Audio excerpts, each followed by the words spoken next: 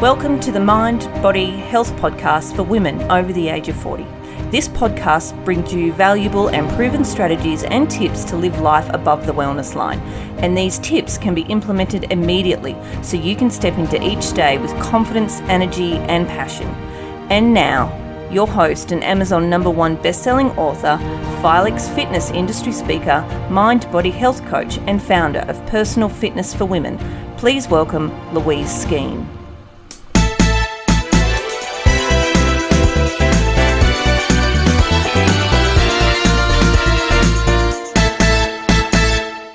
Hello everyone, thank you for joining me yet again today, and this is series number 2 that we're on now, episode number 1. So it's great, we've done 20 episodes talking about women's health and targeting fitness and nutrition and exercise for women over the age of 40.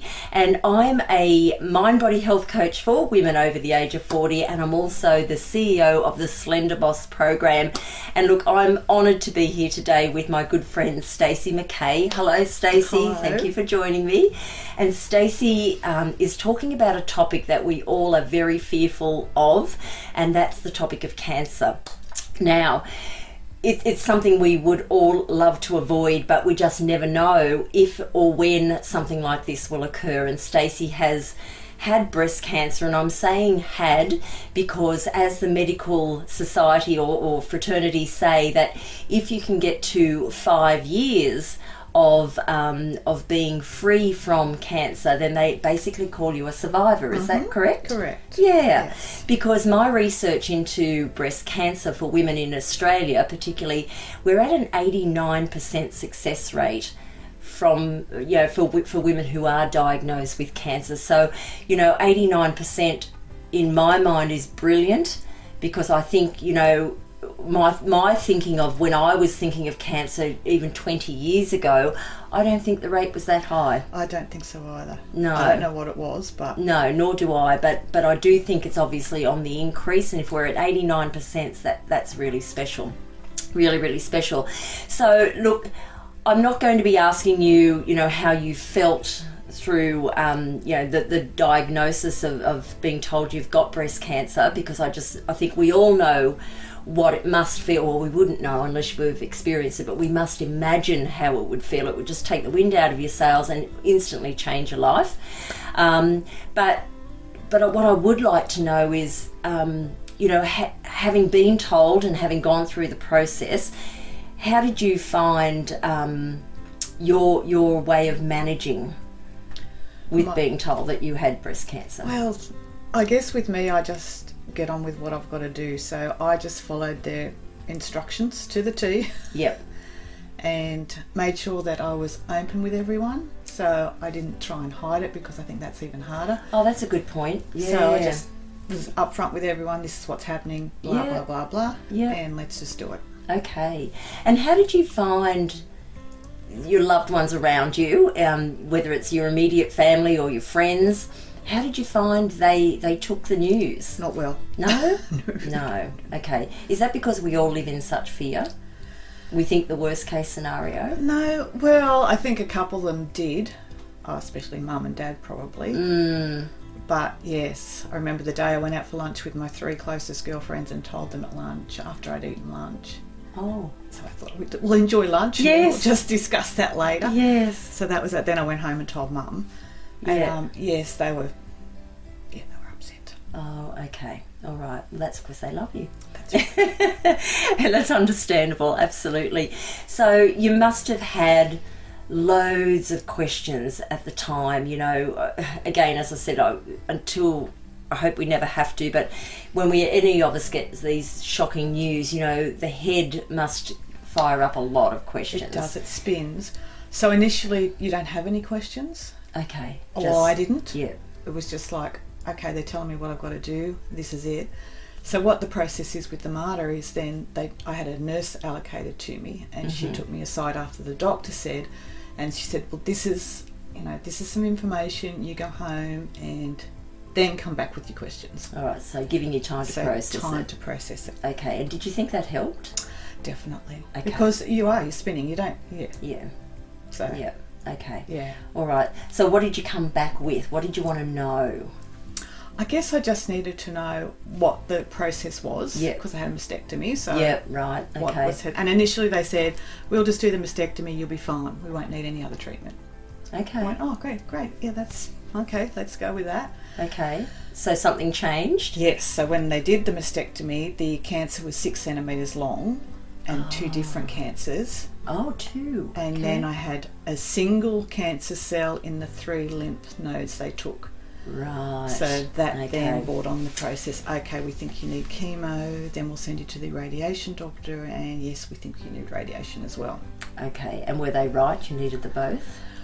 Well, it's always an option. You don't Okay, so they have give to, you- but they will highly recommend Okay. when they feel that it's totally necessary, and for those reasons, because the cancer was large, because there was 3 cells. Yeah.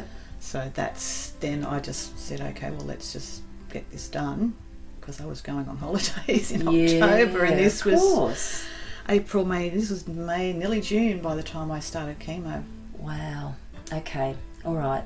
So they recommend, and I guess they've got so much experience from patients all the time. So they've recommended you have those 2 treatments, which was chemo and radiation. Can I just stop there and we'll go back to that? But I've failed to ask the question, and I think our listeners might be interested in knowing this. What made you go to the was there a symptom or something that made you go to the doctors to get it checked? Look, I always had cysts Yep. and lumpy breasts. Yep. So my doctor's recommendation was to have a mammogram Right. and then have one every year. So they'd send me my reminder, and I'd just go. You just Had ultrasound once or twice, and they said they found nothing, just cysts still.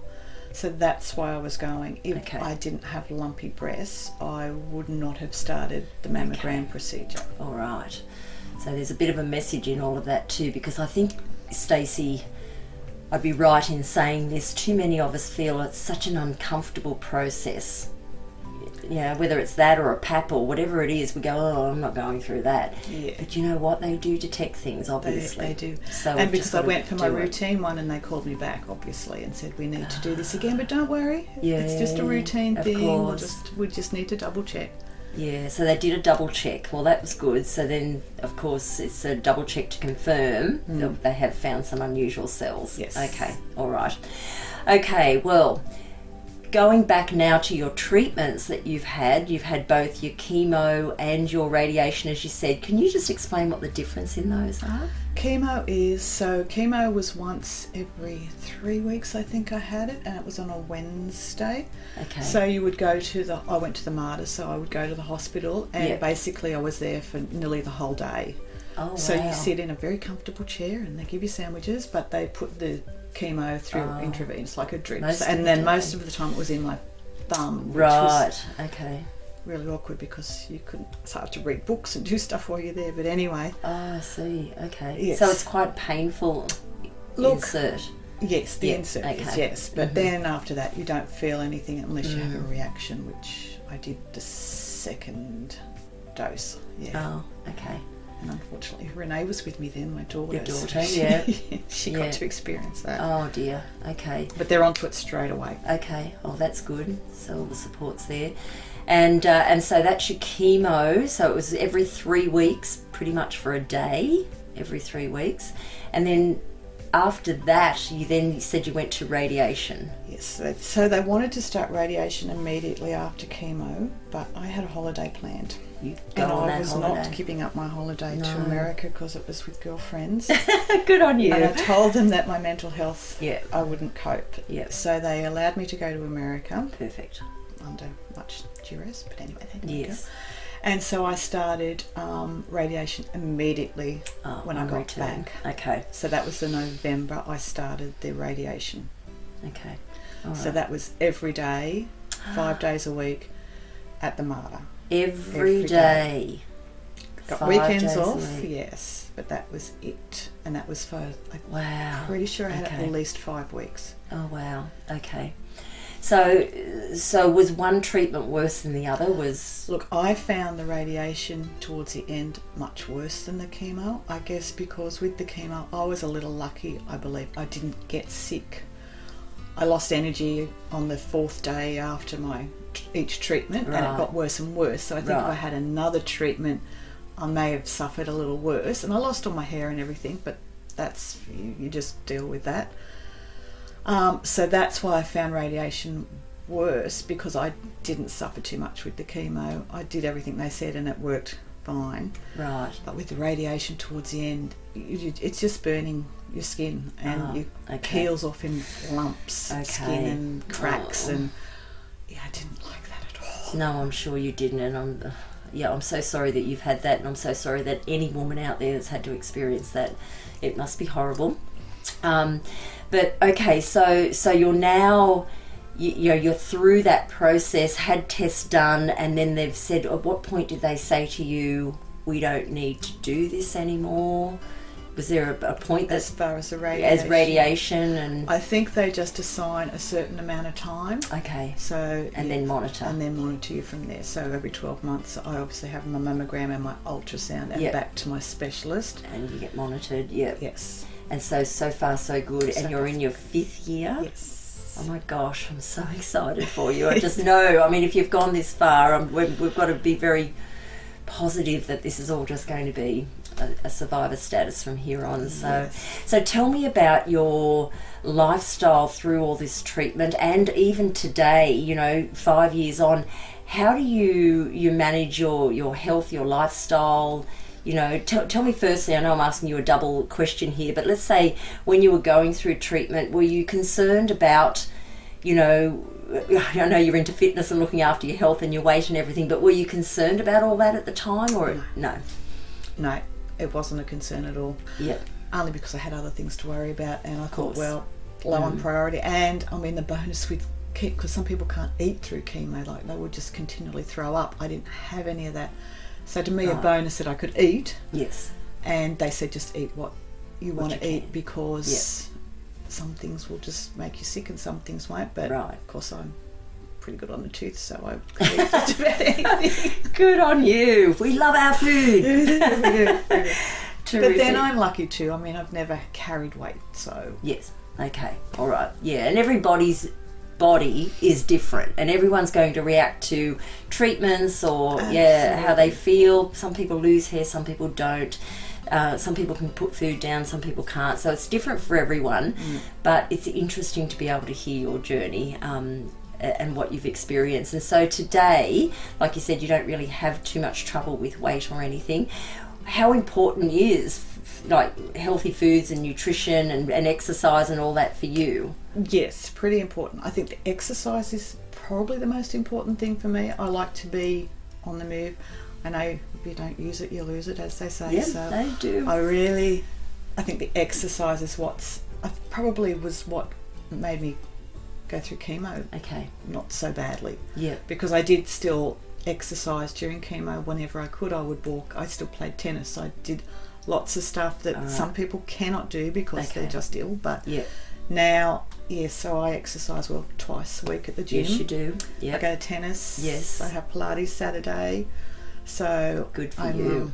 I think that's important. And food, of course, is important. And probably sometimes I don't make the wisest choices, but I'm not a bad eater either. So I'm pretty conscious of because your food is your fuel, and obviously what you put into your body is going to feed the cells. Yes. So it's important to put some really good, healthy and fresh foods into your body, and I know that you're doing that.